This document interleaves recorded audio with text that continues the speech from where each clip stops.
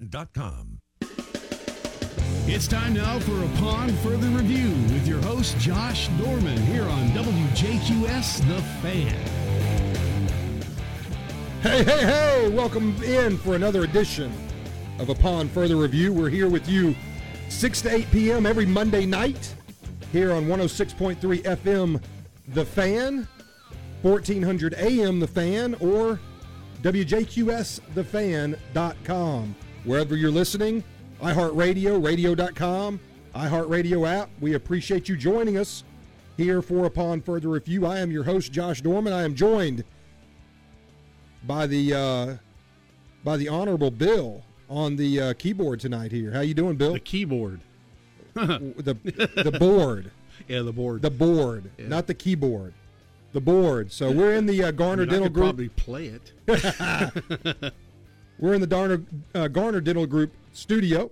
Garner Dental Group is a collection of 18 dental and orthodontic offices conveniently located across Mississippi. They offer complimentary whitening for new hygiene patients. You can check them out at lakegarnerdentalgroup.com or call 601-271-8710 for their 5 metro area locations or others across the state and region. Text line 601-817-0106. That is the Blue Cross Blue Shield of Mississippi text line. It's good to be blue. Or you can give us a call. We'd love to have your participation. 601-366-1180, the Blue Cross Blue Shield of Mississippi call line as well. So we welcome you in, and we have a great show in front of us. I want to remind you, if you missed any of the previous episodes of the show, you can now get those on podcast at Apple Podcast, Spotify, and those should be available anywhere else that you get your podcasts very soon. So we'll help you go and download those podcasts. Give us a review. 5-star review would be great, but any type of review, just let us know that you're listening and that you had the opportunity to download that podcast. Also wanted to also let you know about Twitter. You can follow us upon_sports. That is our show Twitter feed.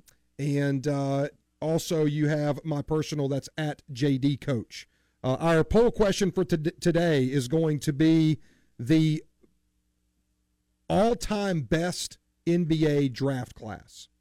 I watched a documentary last night called Ready or Not on the 1996 NBA draft class, and it got me to thinking about what's the all-time best NBA draft class. So we'll talk about that later in the show. Also take your calls on that. Shoot us a text or tweet us what your draft class is, and we'll go through some of those as well. Today is a very special day, and I want to honor this very special day as my Pops, Paul Bob is what his grandchildren call him, Robert Dorman. He turns 72 today. That is my dad, one of the hardest working people I've ever met. He is now taking advantage of the senior tees on the golf course, which I think is his favorite part of aging, and he still whips us all. So, Pop, you're out there in Shreveport, Louisiana. We wish you a happy birthday. We hope it's been a great day, and just wanted to let you know happy birthday, and we love you, Pop. Congratulations to Jones College women's basketball. 5 straight Region 23 championships. That's 5 straight, folks. That is dominance. They will actually now go into Lubbock, where the National Junior College Athletic Association Women's Tournament is held, Division I that is, as the overall number 1 seed. From Ellisville, Mississippi to Lubbock, Texas as the number 1 overall seed. Congratulations to Missy Bilderback and her Lady Bobcats down there from Jones College. We visited with Missy a couple weeks ago, and what a terrific conversation. And she talked about her team. They ran through the Region 23 tournament at actually they hosted the first game, and then they went semis and finals at Mississippi College in Clinton, which, speaking of Mississippi College, just a terrific hire. Randy Bolden, the new men's basketball coach over there in Choctaw Land, and that is a terrific hire for Mississippi College. We actually had his son, Rashad, on, in our maiden voyage of this show a few weeks back with his head coach, Russell Marsalis. So, Randy Bolden, congratulations. Terrific hire by the staff there at Mississippi College. They are going to really like that hire the longer it goes. A great developer of talent, a great developer of young men. So congratulations to Randy Bolden. Also, Jason Flanagan and the Holmes Community College Bulldogs won the Region 23 men's tournament and will be now moving on to the national tournament as well. So congratulations to them as well. Holmes Community College, just up north from us here, just a tremendous job as they have waded through and won several of these over the last few years as well. So want to send a congratulations to Holmes Community College and Jason Flanagan, their head coach, on their Region 23 win as well. So just some congratulations, some shout-outs there to some folks that deserve it. Just give you what's going on in the show tonight. We've got a big show for you. We've got Patrick Roby, the head baseball coach at Madison Central. That is the number one ranked team in the state, with some publications having them number one ranked nationally. So we'll be excited to have Patrick Roby joining us in the next segment. We will later on be joined in the second hour by John Wiener. And John Wiener is a name you will know around this area with talk radio.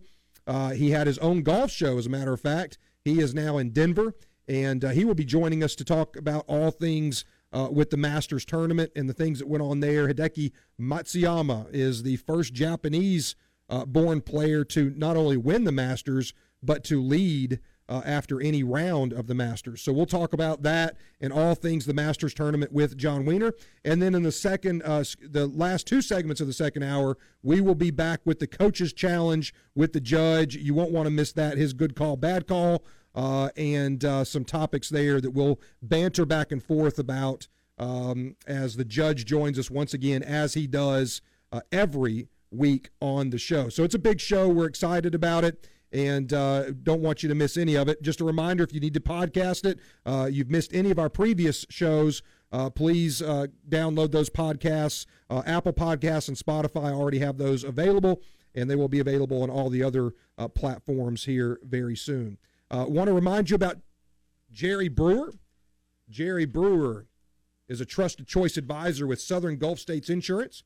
You can contact Jerry at 601-952-3525 or at southerngulfstates.com.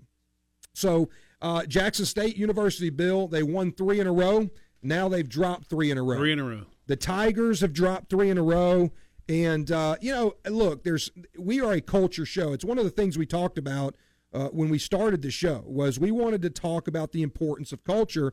And Coach Sanders, Deion Sanders, mentioned after the loss that they had to change the culture. And he mentioned that to change the culture, you have to change the people. And I want to encourage Coach Prime and that Jackson State staff that they forgot a little step in there. And that step when you're developing culture, and this is with your business, this is with a sports team, this is in any area of life. If you want to change the culture, you first have to set expectations. And sometimes setting those expectations creates a natural purge. People that don't want to buy into what you are expecting of them, where you want to take them. And the unfortunate thing is, look, that is life. Sometimes we want a lot more for other people than they are willing to get to achieve whatever it is they are looking for. We see in young people, for instance, the ability to do certain things, but the work that comes with that and is associated with that sometimes is a turnoff, and it does not allow that young person to get past that mentality. And so, Coach, what I would say is for Jackson State football is, number one, you're 3-3. You're playing now either 3 or 4 games on national television because of the spring season, which was a tremendous job by the SWAC to score that notoriety on behalf of their programs. But also, sometimes it takes time. And I hope that over there at Jackson State, that, we're 3-3. It's not time to abandon the ship. What it is it's time to reiterate that your culture is going to have certain expectations. What are those expectations? We call them the non-negotiables, but every program has them, and you have to establish those first before you start to purge. Speaking of culture, we're going to talk culture. We're going to talk high school baseball. We're going to give you some unbelievable stats about this Madison Central baseball team. We're going to be joined by Patrick Roby, the head baseball coach at Madison Central High School, coming up next.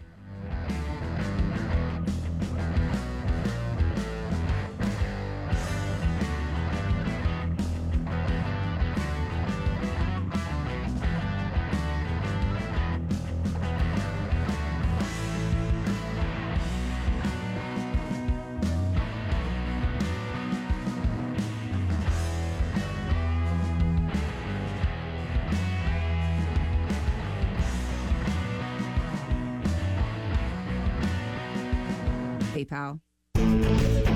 Welcome back to Upon Further Review with your host, Josh Dorman, on WJQS The Fan. Welcome back in Upon Further Review. I am Josh Dorman, your host, and we are delighted to be joined in his 6th year at Madison Central, head baseball coach Patrick Roby. Patrick, how you doing tonight? Doing well, Josh. Thanks for having me on the show. Hey, man, listen, we're so grateful for you to take a few minutes. I know as a coach, this is a busy time of year for you, so thank you for taking a few minutes to join us. Patrick, prior to being at Madison Central, you said you were at Lafayette, correct? Correct. That's correct. I was at Lafayette High School for 3 seasons, and prior to that, I was at South Panola for 10. South Panola, okay. So there's a couple South Panola guys down here with Lance Pogue being over at Jackson Academy. Absolutely. I did work with Pogue for a few years. He was, he came in on the back end after Coach Woods' first stint there, Ricky Woods, and Coach Pogue and I. He was a really good athletic director, and I enjoyed my time working with him. That's terrific. That's terrific. Coach, you find yourself at 21-0. And folks, I'm going to give you a stat, and Coach, I'm going to ask you what's in the water over there in the jungle. 21-0, you have outscored your opponents in those 21 contests from the research that I could do, 254-23. Well, that may be true, and it sounds about right.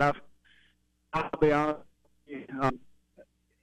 I don't look at the stats a whole lot. I know that's cliche, and you hear coaches say that a lot, but it's true. I just know we've got a talented group of young men that really play hard. That's a small part of it. Well, tell us about your culture. It's one thing we like to hear about, and you and I spoke off the air last week briefly, but I want to hear about your culture because one of the things that intrigues me is the amount of talent you have. And your ability to keep all of those young men invested, even though sometimes they may not play the role that they may want to, particularly right at this moment. Talk about your culture and some of your non-negotiables. Yeah, well, I love the whole idea of culture and team building, and it's so important, and especially in this day and age when we've got so many travel ball teams around every corner, and essentially, you can take 10 or 11 kids and go play 8 tournaments on the weekends, and everybody plays. But when you come back to Madison Central or Germantown or Brandon or Clinton or any of these, larger high schools, and you got 25 to 30 on a roster, you only got 9 spots. So the ability of a young man to buy into the team concept is huge, and it's critical. And I think it's very important, not only the player, but the family as well, because that dinner table talk can break a program.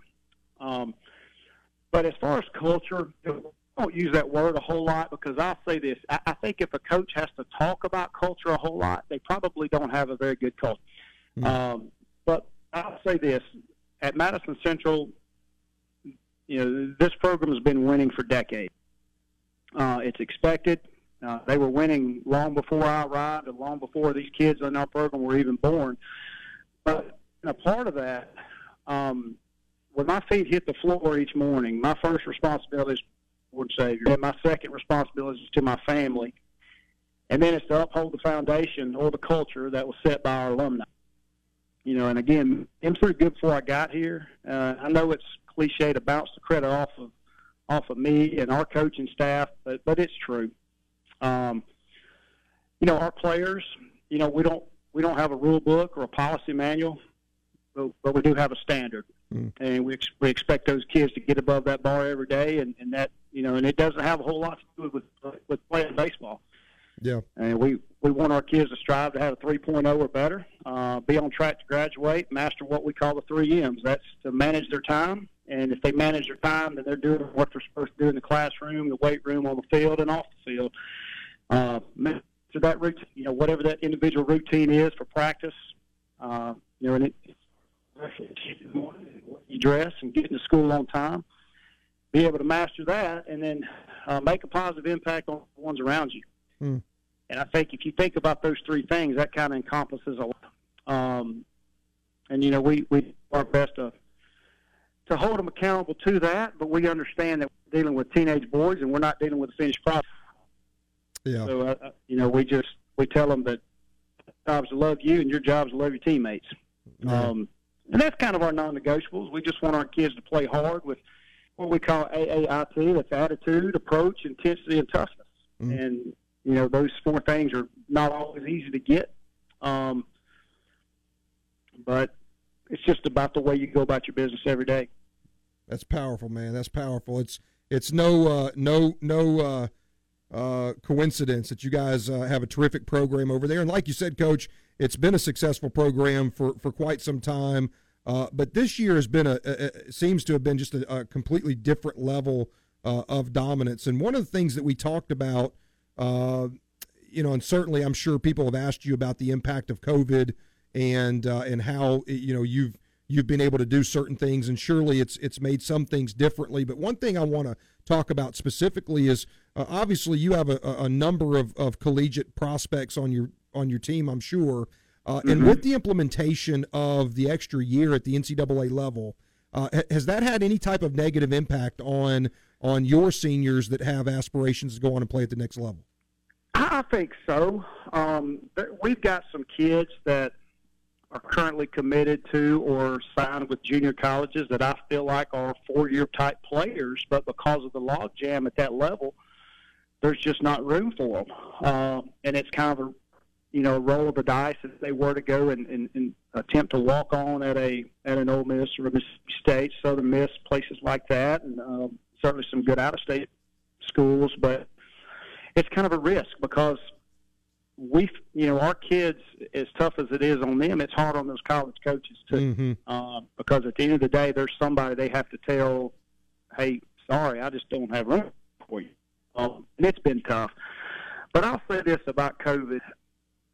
When we got shut down, we really worked hard as a staff to contact with our kids, whether through a Zoom meeting, a text message, a FaceTime call, to just encourage them, number one, to just make sure they were okay. Baseball aside, but let's just make sure they're okay, because that's a big thing. It is, as hard as it was on all us adults, kids need that routine. They need to be in a structured environment. And, it was kind of evident when we got back in school, just as a whole student body, you could tell the impact of the kids not being in that routine 9 to 10 months a year like they're used to. But as far as our baseball guys, I can tell you that the vast majority of them are certainly the ones you see playing a lot. They took that time to get stronger and get faster and just work on them, work on their bodies and work on their strength. And, that's a credit to them, and that's a credit to their families. And it's also a credit to all the opportunities these kids have in our area, because, I understand the gyms were shut down, and I understand the hitting facilities were, the D-bats and the sports zone, places like that were down for a while. But when they opened back up, those kids, and not just our kids too, I think, a lot of the other kids from area programs took advantage of it. But I can just tell you there's a handful of kids in our lineup that are 10 to 15 pounds heavier because they really took that time when they couldn't leave their house Right. to create a home gym with whatever they had. Yeah. And lift weights and get stronger. And, no credit to us, but all the credits to those kids. Yeah. All right, you're coming off a sweep of Warren Central. You've got a 6A conference, a division matchup coming up this week against Clinton. Right. What does that series look like, and what do you guys have to do to keep this thing rolling? Yeah, Clinton, a young, athletic, well-coached team. They've got some guys on the mound that can give you some trouble if you don't have a good approach at the plate. We had a good workout today, and I'll tell you this: when your kids are playing well, you want to stay in that routine, keep that routine, and just keep them kind of in balance and in check. But their attitude every day has been really good, and huge week for us. Huge week for us. Clinton tomorrow, Clinton Thursday, and then Friday.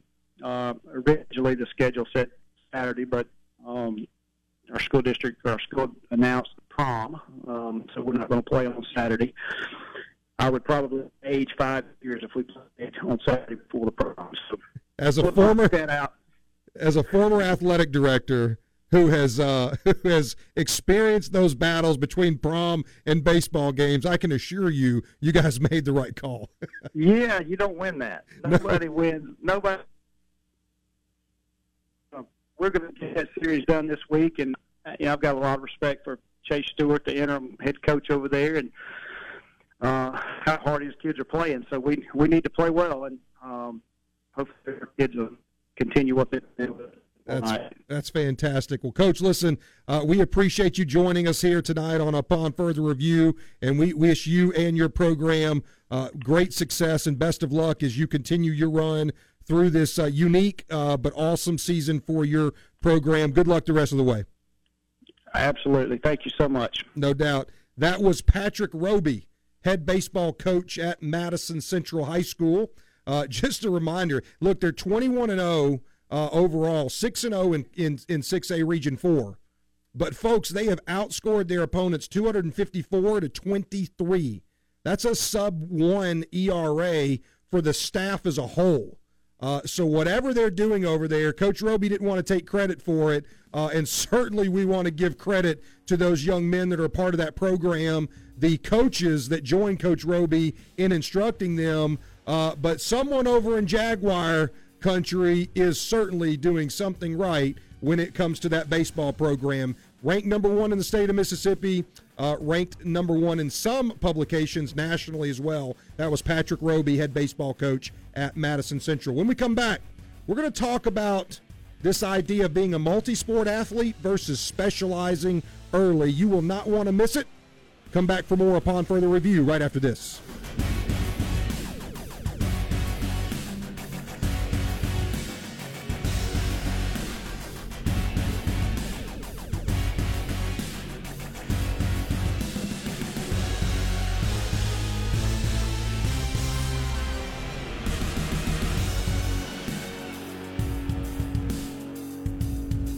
.com.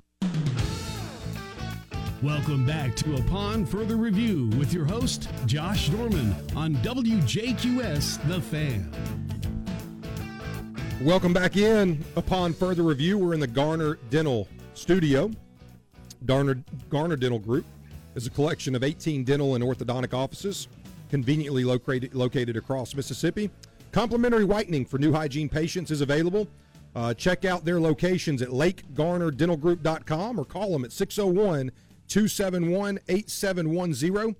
They have 5 metro area locations as well as others across the state and region. We appreciate you joining us, whether you're joining us on 106.3 FM, The Fan, or 1400 AM, The Fan, WJQS in the Jackson metro area, or online at WJQSthefan.com. We appreciate you joining us wherever you are. You can text us. Text line 601-817-0106. That's the Blue Cross Blue Shield of Mississippi text line. Or you can give us a call, 601-366-1180.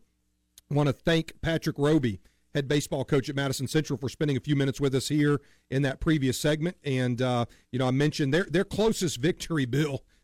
They beat Taylorsville on March 4th 2-1. Outside of that, they've really not had anything. I mean, they're beating folks 15-0, 18-0. Yeah. Germantown High School is a terrific baseball program, 16-3 on the year at last check, and Madison Central, I think, beat them 15-0. So whatever they've got rolling over there, they're doing a great job. And once again, we appreciate Patrick Roby for stopping by and spending a few minutes with us. I think they have like 8 kids that are going to be moving on to the next level, I'm sure, right? That's what I'm hearing anyway, at least 8. Yeah, and from what I understand, he may even have some that don't start. That are collegiate baseball players and sitting on the bench waiting to start. Boy, and you have a great culture because listen, baseball in the Jackson metro area right now, when you think about high schools, it's loaded. I mean, you've got the usual suspects: Madison Central, Germantown, Clinton, Brandon, Jackson Prep, Hartfield Academy, Madison Ridgeland Academy. These are all teams. We mentioned in the last show that the contest between Madison Ridgeland Academy and Jackson Prep featured up to possibly a dozen Division I baseball players sharing that field. So I would certainly think Madison Central is in the mix as well to potentially even have in the double digits of collegiate players. And you heard Coach Roby talk about there's some that non-COVID year probably get 4-year opportunities and are having to go to the junior college system, which is a terrific system. It's a great place to go showcase your ability to play the game of baseball as well as get a great foundation for your academics. Yeah, the scouts are just licking their chops down here in Mississippi right now. I tell you what, there's no doubt about that. A lot of kids going to be signing in high school. They're going to try to sign them anyway. There's no doubt. Teams. These are right now. This is certainly a hotbed for some baseball talent. Something that just came out today. We talked about the transfer portal last week, and we mentioned we bantered back and forth a little bit about is it a good thing? It's kind of like turning into the free agency model for the NCAA. But before I get into the specialization, I just read this. There's a big time recruit out of North Carolina that I'm trying to remember the young man's name, Walker Kessler. He's a 7-footer, and I guess when Roy Williams, or maybe prior to him announcing his retirement, I'm not sure, but the young man decided to enter the transfer portal, and he has been a very coveted name, and he has committed to Auburn. So Auburn University picks up a massive coup in getting Walker Kessler to come their way, Bruce Pearl and company down there. And now, listen, you're talking about Nate Oates at Alabama and Bruce Pearl at Auburn. That's going to be a big-time matchup now. They are getting some very, very talented young men in those programs to play basketball. And I want to read this by Dick Vitale with regards to the transfer portal. And the transfer portal is very unique. And basically what he argues is that the transfer portal has to have some type of structure to it. And his argument is in the transfer portal, you have to sit if you transfer unless the coach that recruited you leaves, or you have some major, you go there not knowing that there's going to be some rules violations and some major issues within the program due to some NCAA rulings. And so he makes that argument on Twitter, and it makes a lot of sense because what we've basically got right now is just a free agency model in the NCAA, and that's not sustainable. That is something that will be taken advantage of. It will be used for the wrong intentions.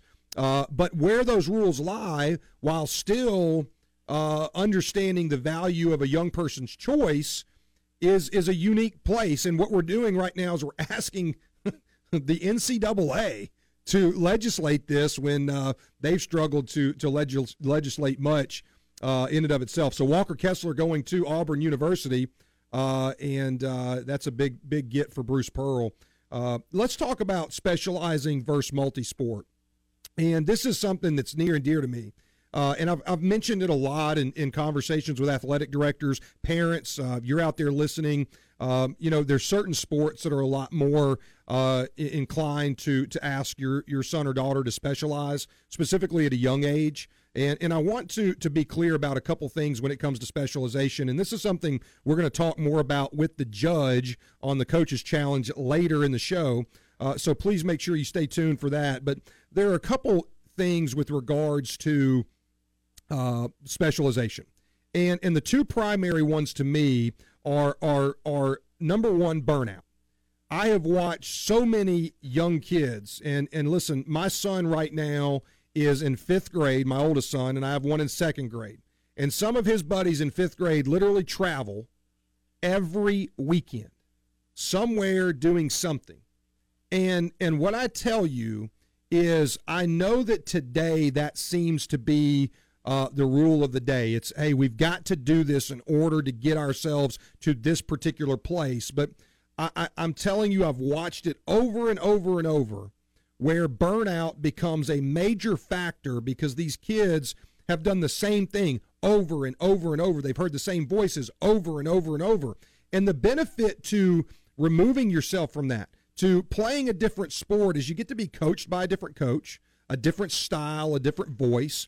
Number two, you avoid, and the second big issue for me with specialization is you reduce overuse injuries. Overuse injuries specifically to certain sports. Let's take basketball, for example. You look at young people that are in the 9th, 10th, 11th grade with chronic knee issues, jumper's knee, patella tendonitis, whatever it may be. And the reason for that is that the same pressure on the same joints occurs over and over and over when you play that sport year round. Baseball, baseball at shoulders and elbows. Soccer's going to be ankles, feet. It's all of these different movement patterns that put pressure on the same joints. And so I want to encourage you as parents, certainly as coaches, encourage these young people out here to participate, be multi-sport athletes. 95% of high school athletes won't play collegiate sports. 99% of high school athletes won't play professional sports. So the likelihood is that this is an opportunity. Yes, you want to be at your best. No, you don't want to leave an opportunity to get better alone. You want to take advantage of every opportunity, but to build yourself as a tremendous, better all-around athlete, research proves that being a multi-sport athlete is most beneficial to young people. In addition, if you go and research college coaches, male and female, they want multi-sport athletes. Why? Well, because maybe in one sport you're the star, but in another sport you have to accept a different role. They want to know when they get you on campus, how are you going to react to the fact that you're no longer going to have this specific role? For instance, you may have been the best pitcher in high school. Guess what? When you go to college, every pitcher there was probably their high school's best pitcher. Or you may have been the best women's soccer player on your campus. Guess what? When you go to Ole Miss or Mississippi State, Southern Miss, JUCO, whatever it is, more than likely the young women on that soccer team were their team's best players as well. And so you're being mixed in with a group of people that all are coming from the same place that you were as far as being the best. If you go and you look at the ability to adapt and accept a different role is a major factor in the development and growth for a young athlete. And so I encourage you, even if it doesn't produce what you believe to be this exceptional, environment, just having that psychological, that emotional development of taking on a different role. We talked about it with Coach Roby about his Madison Central team. He's had to have guys that have had to take on a different role maybe than was ideal. But at the end of the day, it's made them better athletes and better people. So we'll talk more about specialization when we come back from the break. We also, I believe, are going to have a special guest on the phone to walk us through maybe just a little bit of positivity and leadership. You will not want to miss that. We'll be right back with more Upon Further Review right after this.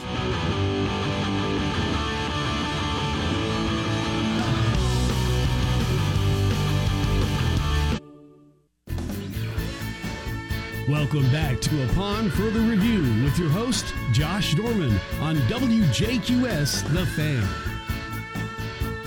And welcome back into the Garner Dental Group. Man, I can't say that right tonight, Bill. Just call him Darner. The Garner Dental Group studio. We are here on 106.3 FM, The Fan, 1400 AM, The Fan as well here in the Jackson area. I want to remind you, Doug Colson and Mark Alexander have their show in the mornings on 106.3. Remind us of that show. That's 6 to 8 a.m. Every Monday morning, every weekday morning from 6 to 8 a.m. Is that correct, Bill? That is correct, and it's the Motley Crew. When they have a lot of fun. I'm seeing one of their brackets here from the NCAA tournament. We have not forgotten about that. We are actually going to spend some time on the Baylor win and talk about that a little bit as we proceed through the show. But right now, I believe, Bill, do we have somebody on the line? Yes, you do. All right, who's a special guest? Hey, Daddy. Oh man, who is this? Me, Lucas. Lucas what?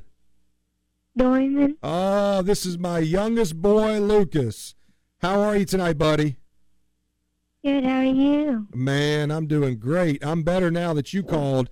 What do you want to talk about tonight, Lucas? Maybe we can talk about the coffee bean. Ah, the coffee bean. Why don't you tell us a little bit about that? If you're ever feeling in stress in a pot of boiling water, you have three choices. A carrot that will get soft and mushy and sad, or you can be an egg that hardens up and gets angry, or you can be a coffee bean that changes your environment around you. Oh man, so basically what you're saying is if you're ever put in a boiling water, hey buddy, do you think sometimes people feel like their life is like a pot of boiling water? Yes, sir. All the time. I think so too. And that adversity, you're saying we can either become a carrot, which does what in boiling water? Gets mushy and sad, and it kind of just goes apart. Okay. In pieces. And then you talked about an egg, and we're in this pot of boiling water called life, and we become an egg. What happens to us? We harden up and get angry and mad and frustrated. And then the other one was a coffee bean. Now, what does a coffee bean do again in a pot of boiling water? It makes coffee from its life, and it changes the environment. It changes the environment around it, doesn't it? So that yes, pot sir. of boiling water and that coffee bean create a positive environment instead of becoming the carrot and the egg. Now, I'm assuming that you've read a book about the coffee bean, Lucas. Yes, sir. I got Coffee Bean for Kids. Fantastic. Now, let me ask you this. Let's just be honest. Is it always easy to be a coffee bean when life is like a pot of boiling water? No, sir. It's hard to make a decision. You normally become an egg or a carrot, but it's more difficult, but it takes less energy to become a coffee bean. That's right, because it takes less energy to love than it does to hate, doesn't it?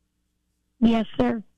Wow, man, what a powerful message. I think there's somebody, Lucas, out there driving right now.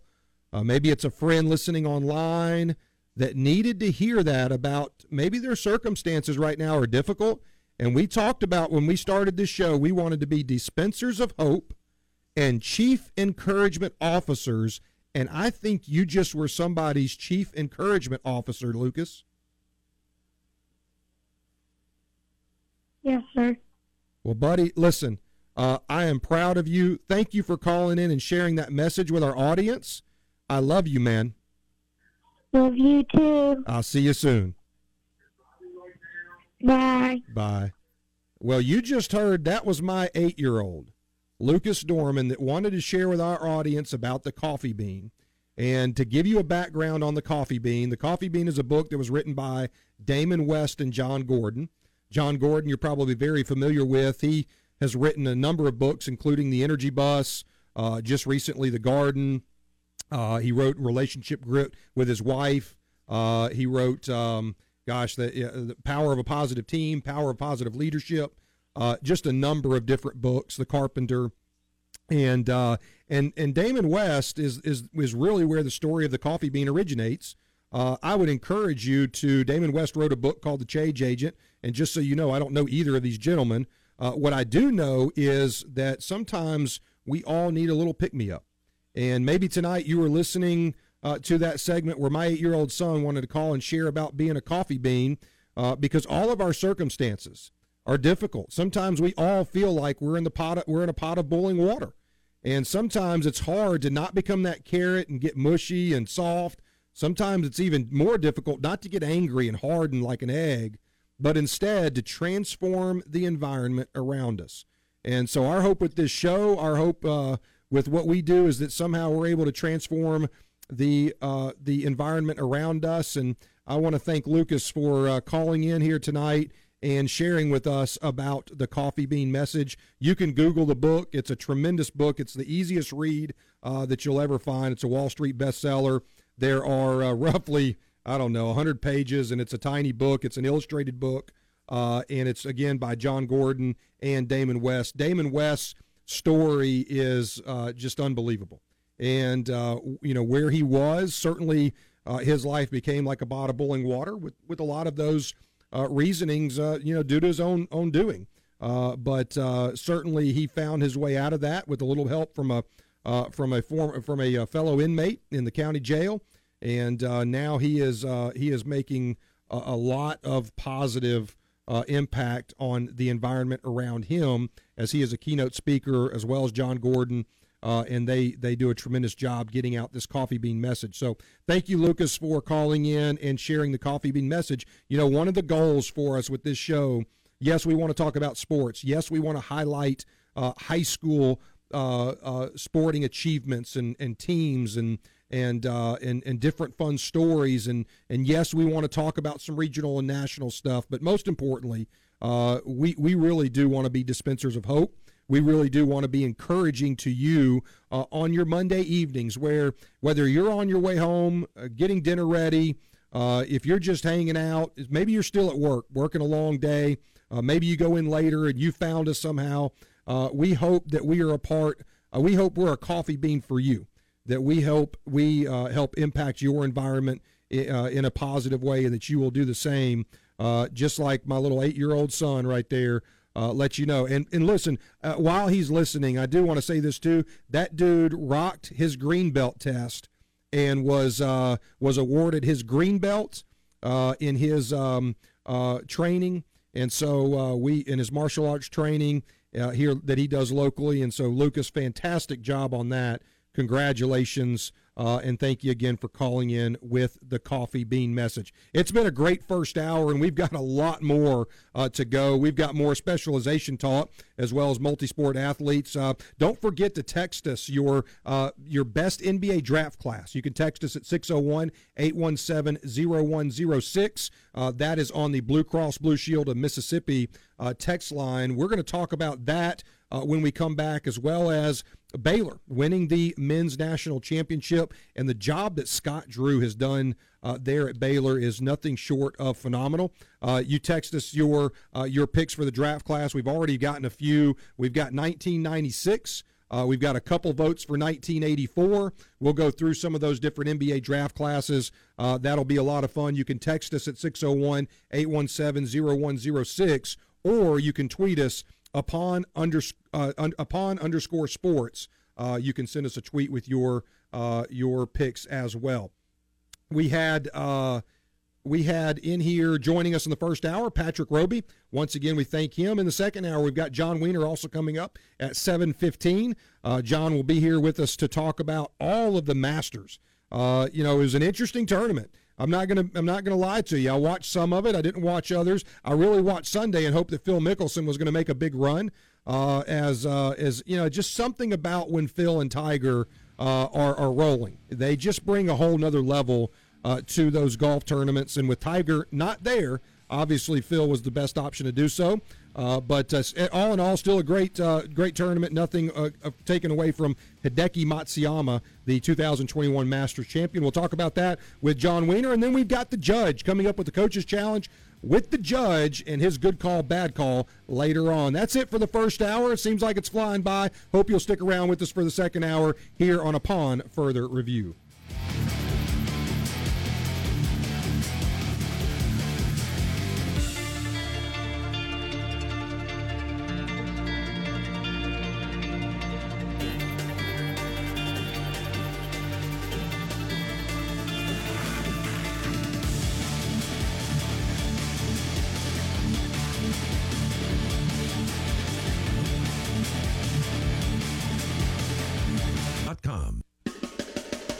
It's time now for Upon Further Review with your host, Josh Dorman, here on WJQS The Fan.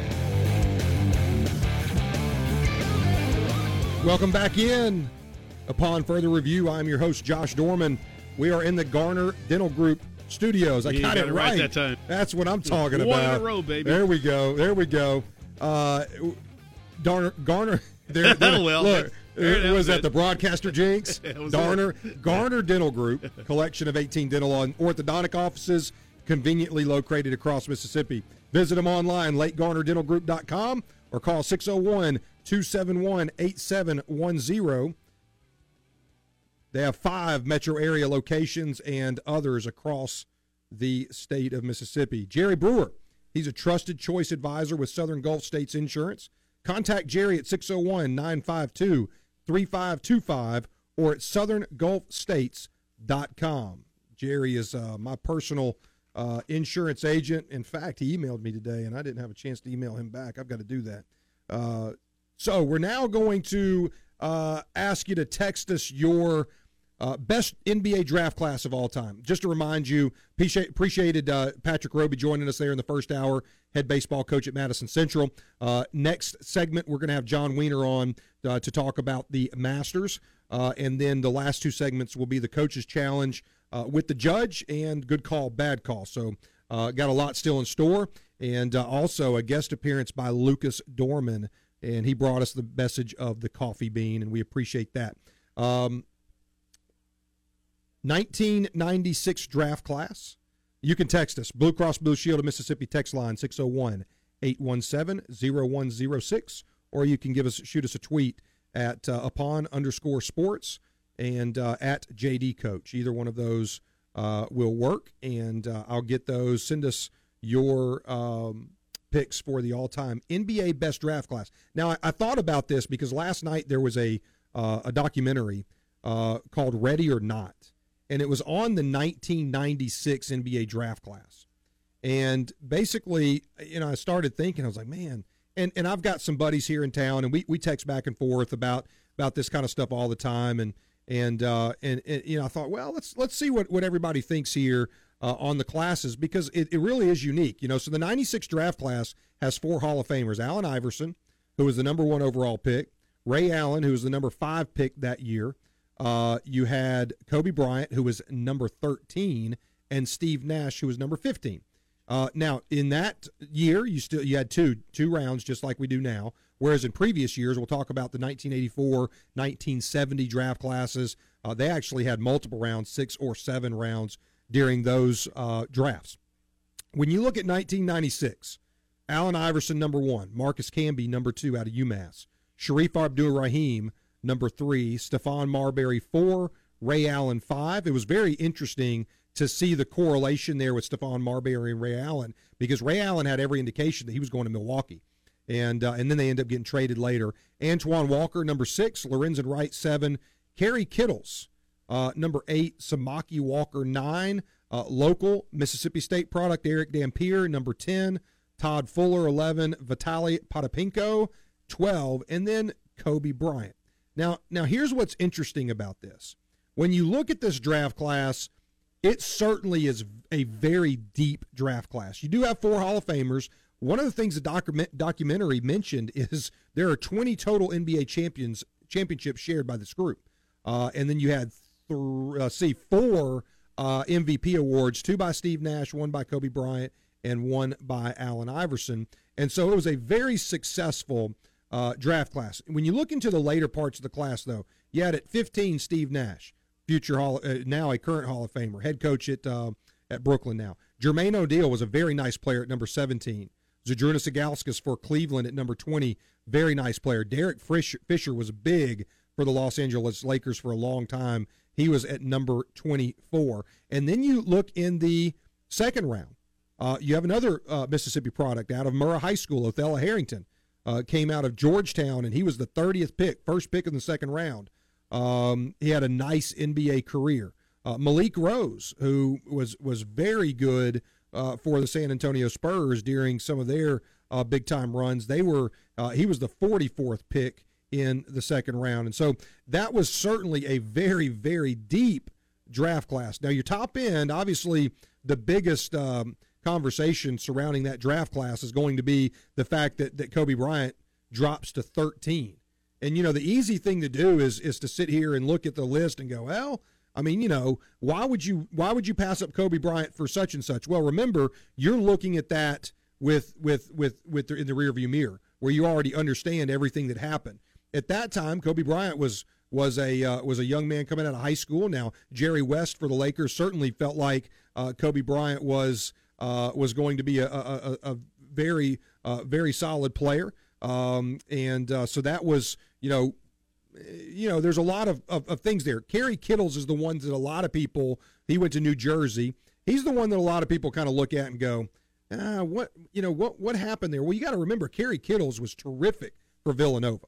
Terrific athlete, shot the lights out of it, and he was coming out of his senior year of college, and so he was a developed, ready to go ahead and contribute right away. So Kerry Kittles, was in that position at number 8. My Dallas Mavericks, listen, I'm going to be honest with you. Samaki Walker at number 9. I don't even know what to say about that other than, it was just the Mavericks of the 90s. It's the Mavericks that I grew up with. And that's just part of it. You just, as a Mavericks fan, you just learn to deal with that kind of stuff. So the 96 draft class was certainly up there. Now, another one that's getting votes, I've had 96, I've had 94, I've had somebody mention 1960 as a possible another option. We've also heard from Morgie, and Morgie says, let's see, what does Morgie say? His draft class, let's see here. He tweeted that. I think he was 96 and 84 as well. So let's look at the 1984 draft class. Obviously, we know, the major player out of that draft class was Michael Jordan, who went third. And obviously Portland has gotten a lot of flack for the fact that they did not select Jordan there. Hakeem Olajuwon, even today, Hakeem Olajuwon was so good for Houston that he was a consensus number 1 pick. And so you can't fault Houston, and he had an exceptional career, won 2 world championships with them. Sam Bowie at number 2 obviously was a fizzle at Portland. I think Portland later took another big man very early in the draft. Greg, no. Maybe it was Greg something. Anyway, he wound up fizzling as well, had some injuries. Number 4 went Sam Perkins to the Dallas Mavericks. He had a decent career, but here you have Charles Barkley at number 5. Obviously, he had a terrific career and now is a big-time broadcaster, has the worst golf swing in America. Although in the celebrity match, I did see that he's done a lot of work on that golf swing, and it was a lot easier to digest. All-time assist leader, number 16 of that draft, John Stockton. So that's another deep class. Kevin Willis had a terrific career with many teams. He played into his 40s. Atlanta being the primary one. Otis Thorpe, another very good career there as well. When you get into the second round, though, you don't get the producers like that 96 class did. So your top, and they also had 3 rounds. Had 7 rounds, 8 rounds, 9 rounds A lot of rounds in 1984. Now let's look at 1987. That's another one we've gotten some feedback on. Top end, you had the Admiral, David Robinson, coming out of the United States Naval Academy. Armin Gilliam from UNLV. You had Scottie Pippen at number 5. Obviously, we know what he did. Speaking of Scottie Pippen, I think I saw where Scottie Pippen Jr. from Vanderbilt may be wading through the draft waters with the chance to potentially come back. Number 10, you had Horace Grant. He hooked up with Scottie Pippen and Michael Jordan in the early 90s to win 3 NBA championships. One of the greatest shooters of all time, Reggie Miller, was picked at number 11. You had Muggsy Bogues, who was terrific on the basketball floor and terrific in Space Jam. So he was at number 12. Mark Jackson, a point guard, really good for the New York Knicks for a long time. He was at number 18. And then you go into the second round, Steve Alford. Tremendous coach, and now came out of Indiana at number 26. He actually came to the Dallas Mavericks. How about that? So if that was a solid draft class, I don't know that that's one that can be discussed with the 96 or the 84. Another one that got a little bit of love here as we're looking at the Twitter and text line for the best NBA draft classes of all time. And just checking the text feed here. Let's see here. Now we got another vote for 96. You got Kobe, Ray Allen, Steve Nash, Jermaine O'Neal, Peja, Camby, Marbury. That came from my oldest son, Joey. So thanks for sending that in, Joey. But very interesting. We'll go over the 1970s a little bit later in the show. But it's really some fun stuff to look at when you're looking at those draft classes. And you know, last night's documentary brought that up to me. Next up, we've got John Wiener coming up to talk about the Masters. You can follow him on Twitter at John Wiener Show. He is a multimedia journalism, and he is also the digital anchor at KKTV 11 News there in Denver, Colorado, former Mississippian. And so we'll look forward to talking with John Wiener right after this.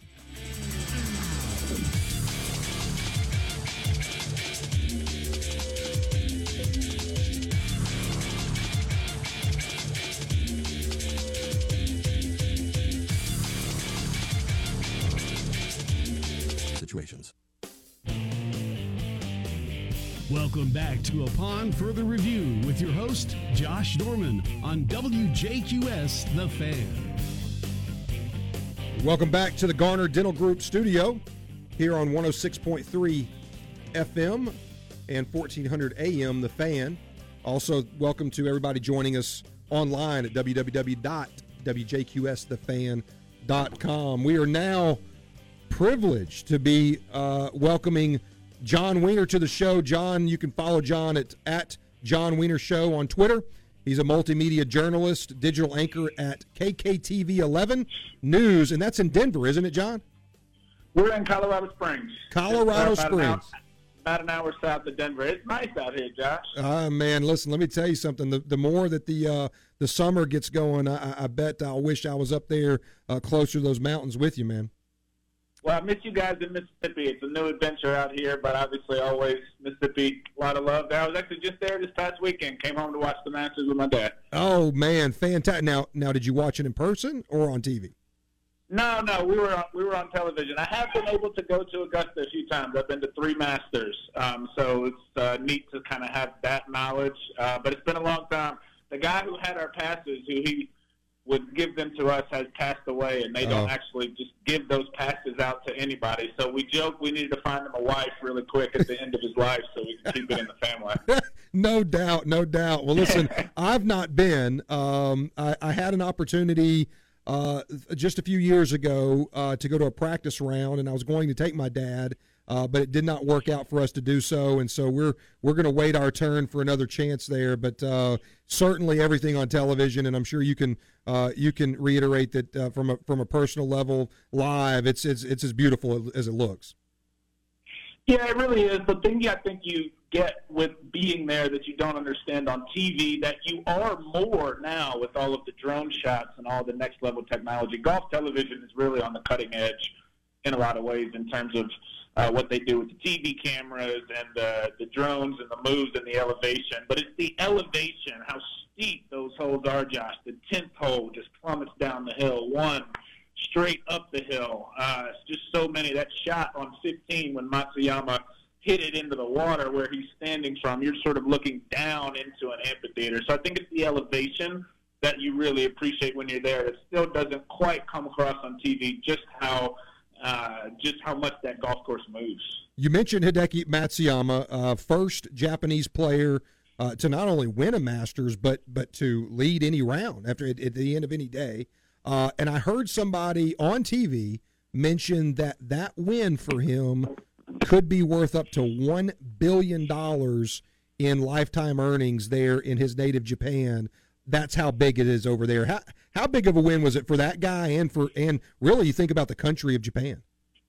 Well, it's remarkable. I mean, this is a guy who has been a phenom in Japan since he was 5 years old. And there's a great piece by Wright Thompson on ESPN that kind of recaps Hideki's win and what it meant for Japan. That was on ESPN.com this morning. I encourage everybody to check it out. But this expectation, has been on Hideki since he was the low amateur 10 years ago, Josh, at Masters in 2019 when he sort of burst on the scene. And he is obviously one of the most famous people in Japan. He's an icon over there. But the weight and the pressure to understand what he was walking around with and playing with every year, I think you have to understand in some ways the Japanese culture and this the expectation for excellence and this sort of point of personal embarrassment when it doesn't, when you don't meet those. And, an importance in golf that really goes all the way back to World War II and the Japanese-American conflict and the way the seeds of golf were sort of sown by Americans over there in the early 50s. So golf is the sport in Japan. Hideki was the guy in Japan for about 10 years, and to have had all those previous guys go before him who hadn't won, it did create this incredible burden. And when Hideki was on tour at the start of his career, it was sort of Tiger mania, but for Hideki and the Japanese media in terms of the way that he was followed and hounded. So it was a long time coming, but absolutely seismic in terms of what's been with Hideki his whole career when you talk about, sort of his status in golf and what that means in Japan, no doubt. Yeah, a big-time win for him. And listen, he almost came back to the field a little bit, and if Schauffele doesn't drop it in the drink on 16, that thing could have been a lot closer. Ultimately, Will Zalatoris winds up, in second, and that's a young man that's an up-and-comer. Did not have a lot of status or doesn't really have a home on any. He is the current points list leader for the Korn Ferry Tour, but how impressed were you with his performance for a first-time participant at the Masters? Well, Zalatoris was really impressive. I mean, he hits the ball. I mean, they all do, Josh. I mean, they all just pierce it. But Zalatoris, Augusta is a sort of a second-shot golf course. They say, what does that mean? It means how good are you with your irons? He's as good as it gets with that. Reminds you a lot of Matsuyama, the way he hits those long irons especially. And, he's a guy that when you talk with or when you see what people say about him who played with him, they say, look, this guy is going to be an elite player. But, Josh, I think he held on longer than most people expected that he would, considering the stage and considering that it was, his first Masters and really his first tournament of any consequence to be there. He's a world-class player. There's no doubt about it, and I think, big things to come for Will Zalatoris. Really impressive. I think surprised a lot of people how long he stayed around. Yeah, an interesting connection with the state of Mississippi for Will, and that is he is roommates with Davis Riley, which you may remember that name, played at Presbyterian Christian School, went on to play at Alabama, and he sits in the 4 spot in points earnings on the Korn Ferry, so looks like he'll get his time coming on the PGA Tour, and those two are roommates, and they play a lot of practice rounds with Tony Romo. The story is that Tony Romo gives them advice on being a professional athlete, and they give him advice on how to be a better golfer.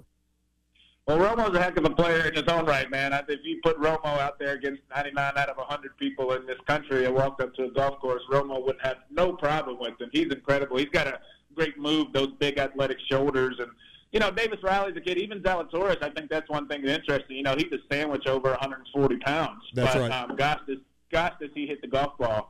And when you see these guys in person, Zalatoris, Davis Riley, the strength in their hands and in their back and Davis Riley, there's been a lot of great Mississippi players come out recently, Wilson Furr being another one, but certainly, Riley's at the top of that list. That's what's crazy about golf, Josh, and Hideki's a good example. He was the field is deeper and the younger players are more talented than they've ever been, and if you don't win at 24, 25 years old, all of a sudden you get to, Hideki's 29, and it feels like almost his time had passed him. It's hard to believe he's been on tour 10 years, but that's how good these guys are, and you just have more people to deal with all the time out there who can hit it, a country mile and have those piercing iron shots and, really just are the total package.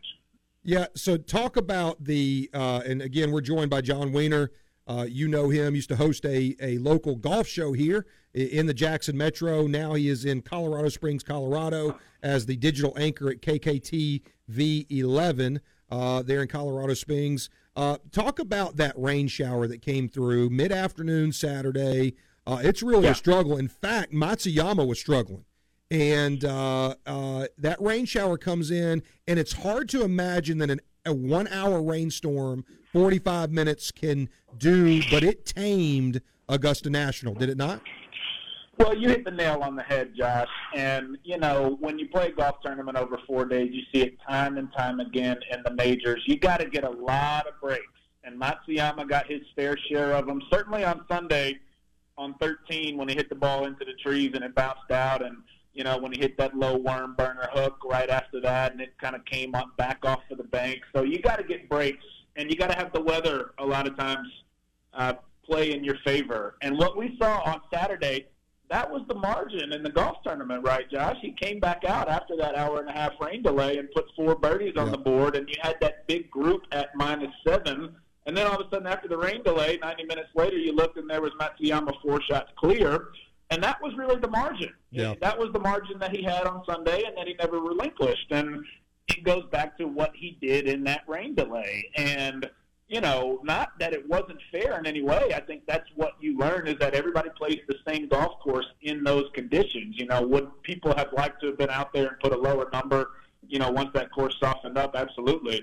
But that was the key moment in the tournament. There's no doubt about it, is what Matsuyama did. He hits it stiff on 15 after the rain delay, makes eagle. He hits it stiff on 16, he makes birdie 17, and then had this crazy up and down on 18 and finished 3 under in his last 4 holes, and that was a 4-shot margin that won him the tournament. A Masters without Tiger Woods is hard to imagine. Obviously, he had his wreck not too long ago. Sure. What do you think about the status of golf with an unknown with Tiger's return, and really at this point an irrelevant Phil Mickelson, and those two have really carried the game of golf. Where do you think it is? Is it in a good spot as we move forward? It's a great question. It is in a great spot just because of what I talked about. There are more good, young, exciting players than there have ever been before. But I honestly think, Josh, it's going to take a shift in what we do in the public more so than what happens on the PGA Tour. What we saw with Tiger Woods is a void that will never be replaced and excitement that will just never be replicated. That's what made Tiger the transcendent athlete that he is. There's 3 guys who've ever been close to that. It's Babe Ruth, Muhammad Ali, and Michael Jordan. That's the level of person that we're talking about with Tiger Woods. So I think it's going to take the public to come to grips with, right, like, that's not happening anymore. That's not Tiger and Red on Sundays is, a thing that I think because of our nostalgia and our excitement, we want that to be. But I think it's as much right about the public coming to grips with Father Time as much as Tiger is. I think in some ways Tiger has done that before the general public has. Yeah. And the media in some ways. And so much of golf media today is here because of the impact that Tiger Woods had. So I do think the tour is in a great place going forward. With guys like Bryson DeChambeau and Jordan Spieth and Rory McIlroy, and Hideki is not quite a part of that in terms of the excitement that he brings. But with John Rahm, who we saw, Xander Schauffele, but none of those guys are even close. They're not even the same stratosphere as the excitement that Tiger Woods can bring. So it's kind of a little bit of both. Sure. I think there will always be that void for those of us who grew up watching Tiger and the golf media who is so indebted to Tiger, I think that will always be missed. But we're going to have to sort of, I don't know what the analogy is, sort of like moving on with your life a little bit. As a golfing public, we're going to have to move on with our life that doesn't include Tiger Woods. Absolutely. John, we appreciate you joining us, talking some Masters, talking some golf. Be great, man. Hope all's well up there in Colorado Springs, and we'll talk soon. .com. Welcome back to Upon Further Review with your host, Josh Dorman, on WJQS The Fan. Welcome back in Upon Further Review. This is Josh Dorman. Want to thank John Wiener for joining us. That was a money segment talking the Masters and all things golf. We appreciate him. Remember, you can check him out on Twitter at John Wiener Show. And he's a guy that's been around the Jackson metro area. Obviously has a great affinity and knowledge for the game of golf, and certainly brought the fire there on that segment. We are in the Garner Dental Group studios, and we are now welcoming in the judge for the Coaches Challenge with the judge, Jim Judge. How we doing this evening over in the desert? Hey, Josh. We're indoors this afternoon trying to duck that 92-degree weather this time of the day, but a beautiful day in the desert. Beautiful day in the desert. We just got through talking. Josh, go ahead.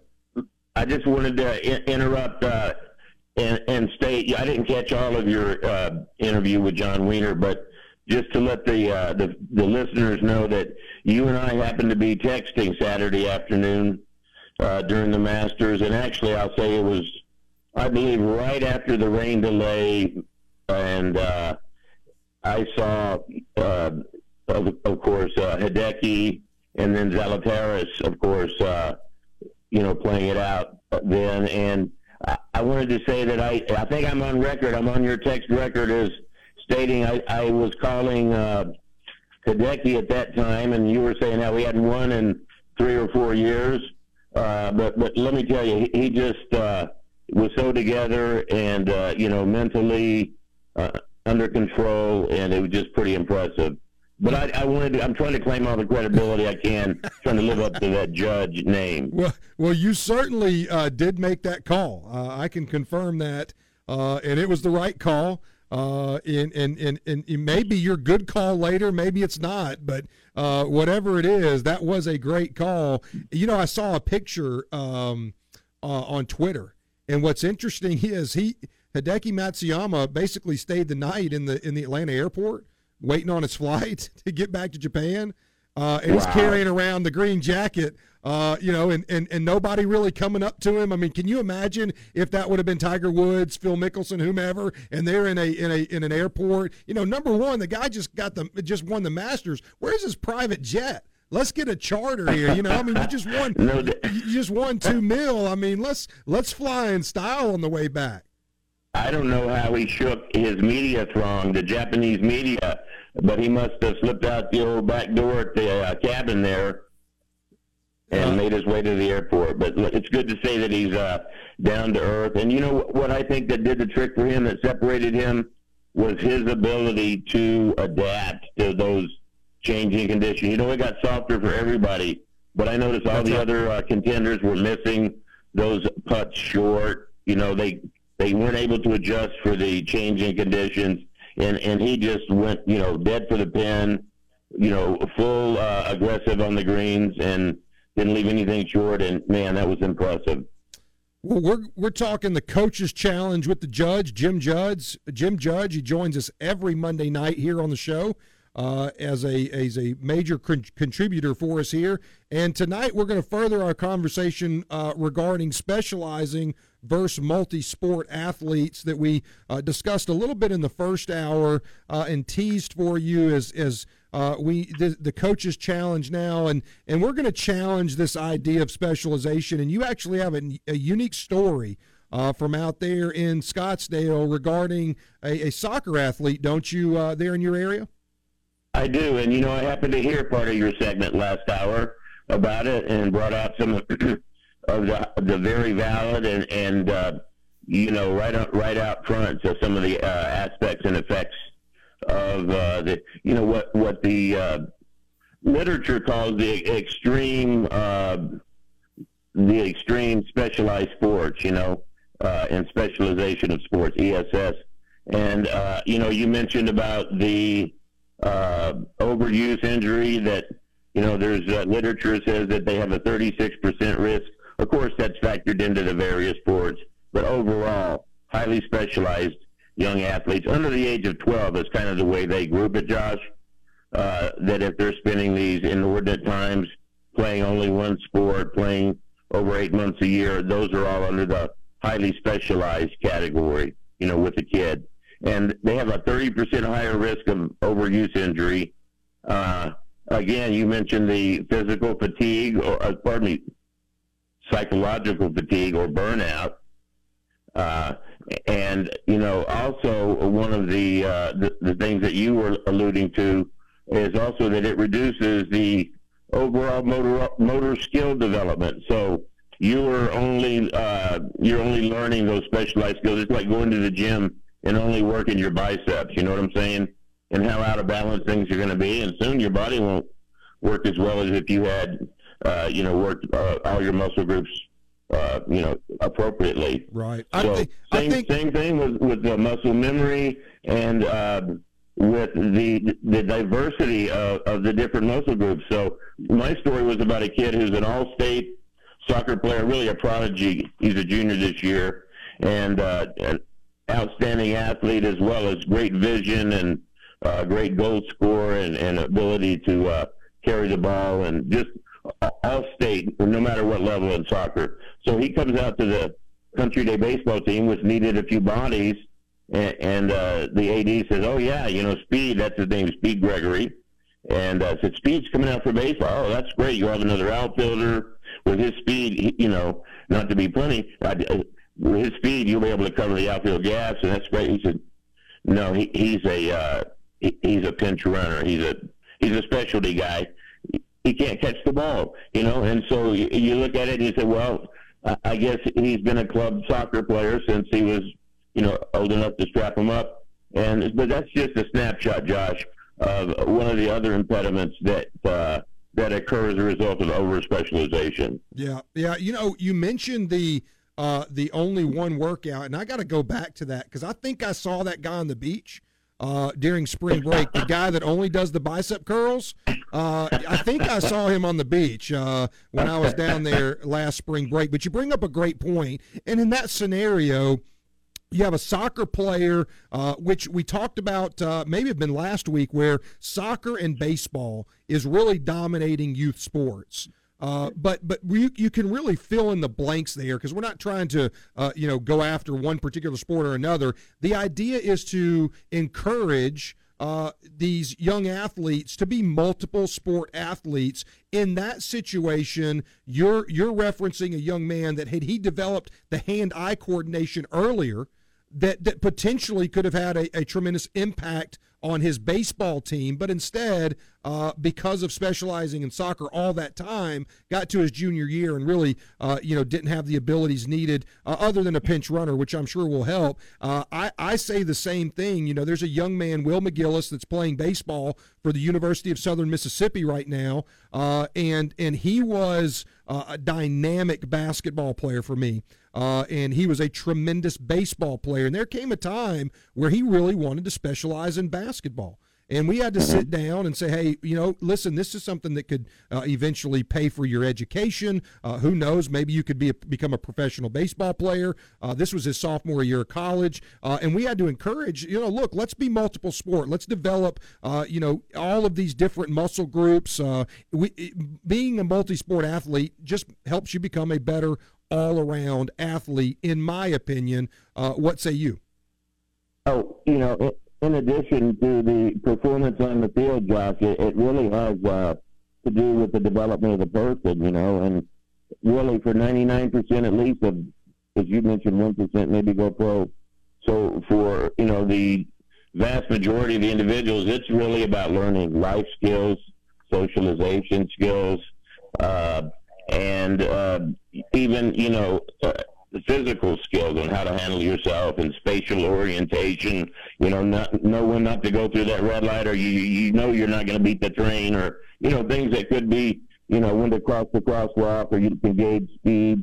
Those are real life, life skills, all the way from socialization to survival, that are part of the purpose of sports. That's why Lion Clubs play fight in the Lion Clubs, and that's why we play games, is that we learn not only social skills as humans, but also physical skills that are going to benefit us all our life. But a couple of the things I wanted to touch on, Josh, is in addition to the limiting of the social. So, when you're playing with one team all year, every year, you're looking at the same faces every day. As you mentioned earlier, the same coaches. Yeah. Hey, Uncle Jim, hold that thought. We're going to hold over to the next segment for more of the Coaches Challenge with the judge, and we're also going to get his good call and bad call of the week. I want to remind you that Jerry Brewer is a trusted choice advisor with Southern Gulf States Insurance. Contact Jerry at 601-952-3525 or at southerngulfstates.com. Don't go anywhere. Final segment coming up next.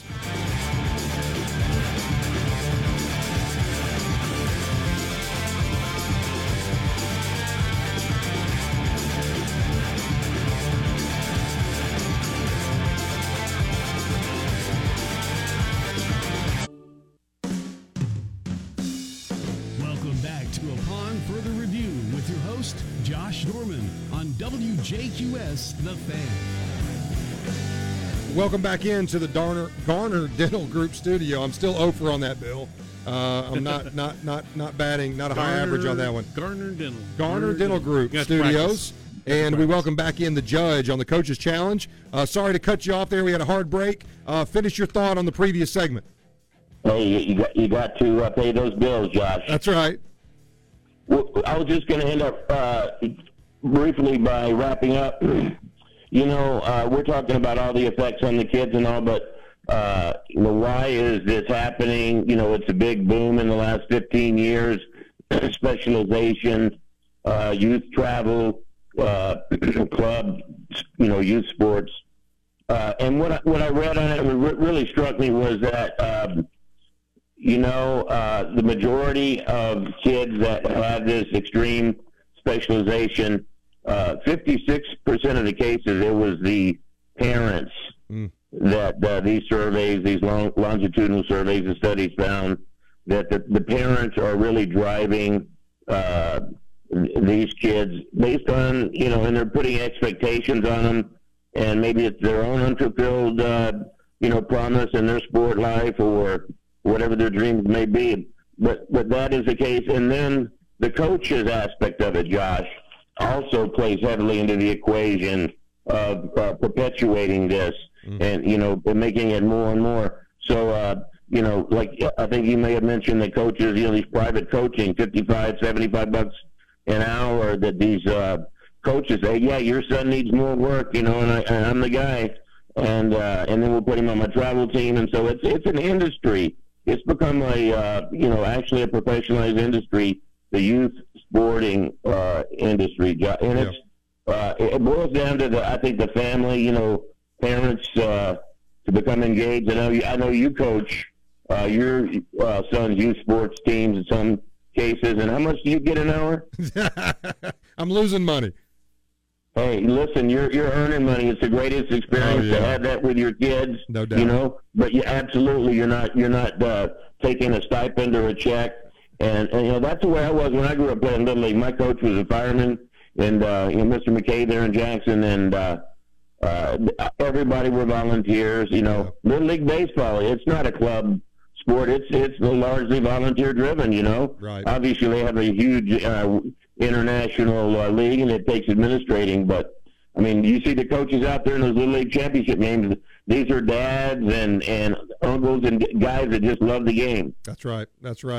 All right, so let's move on now to the Upon Further Review Good Call of the Week with the judge. What's your good call of the week this past week? Well, sometimes some of the best calls we make in life are either ones that we don't make or calls that end up benefiting us, though at the time, like when we go through our storms in life, at the time we're not so sure, choppy waters. But in the end, there's oftentimes unintended benefit, as well as other unintended consequences. But my good call is actually the NCAA football this week. I think I was kind of on them last time around with some of their maybe antitrust and anti-competition issues.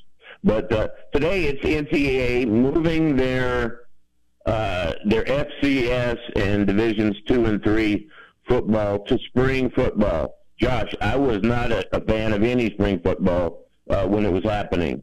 Right. But what I've seen here, and in the last few weeks, I know looking from a local perspective for you, I've seen Jackson State football 4 weekends in a row on ESPN, and now I hear today that the more headline news that Eddie George, the great Eddie George, takes the head coaching job at Tennessee State. That's so right. I see this as a real opportunity to at least consider taking the spotlight in spring. I'm talking about these FCS schools, and just potentially look at what it benefits them this year and whether there might be a cost-benefit analysis to be made there.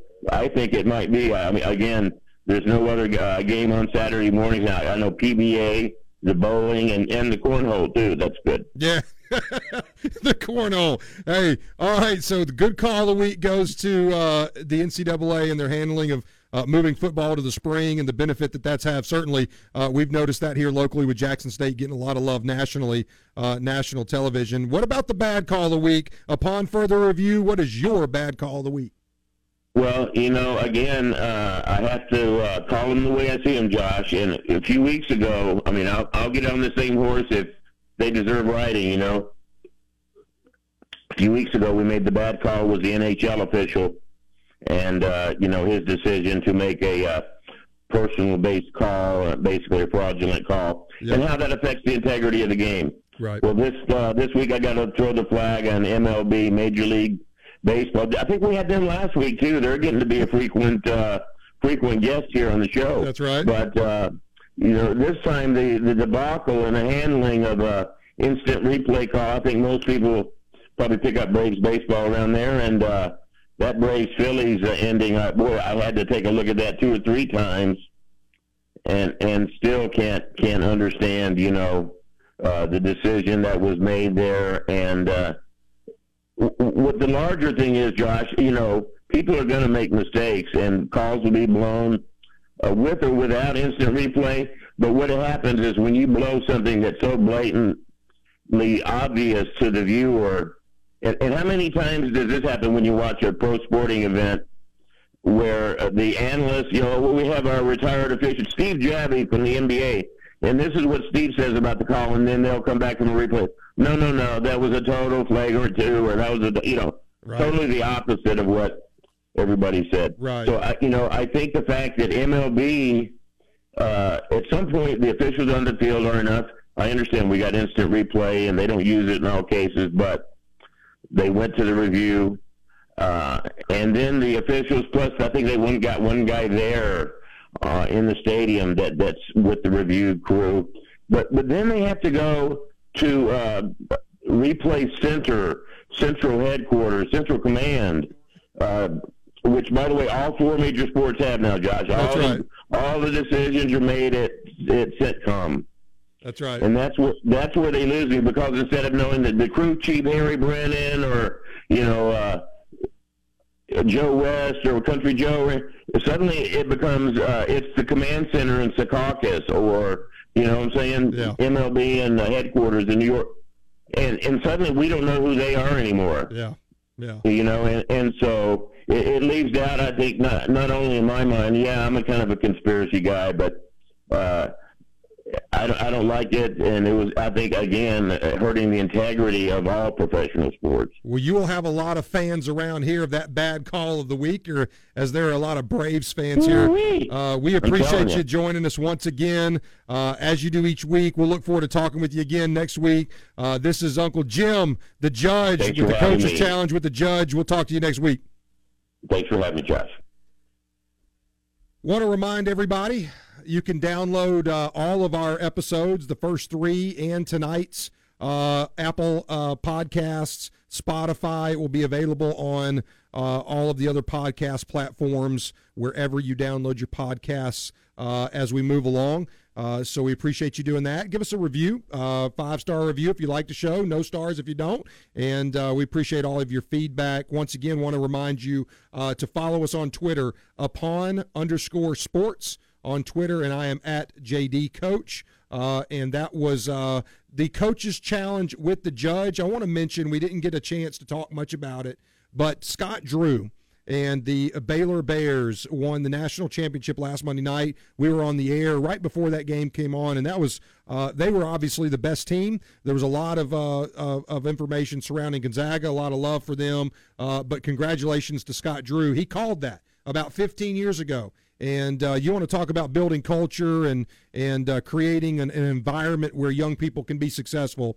He certainly was able to do that there in a place in Waco, Texas. You know, we talked about it. You know, in the national championship game, you've got 2 private colleges, Christian-based colleges, and you know, they don't have massive national followings, and they're both in areas of the country that you're not waving your arms up and down begging to go to school, but they're 2 tremendous schools led by 2 tremendous coaches in Gonzaga and Baylor, and Scott Drew called that and did a tremendous job. Those are 3 NBA prospect guards that he's got on the perimeter. I believe 3 juniors and 2 seniors. One potentially was a transfer, but the rest are organic grown there through his program on the recruiting trail, and he has done a fantastic job down there in Waco. We're going to finish up, and I want to read a little excerpt from the Coffee Bean message.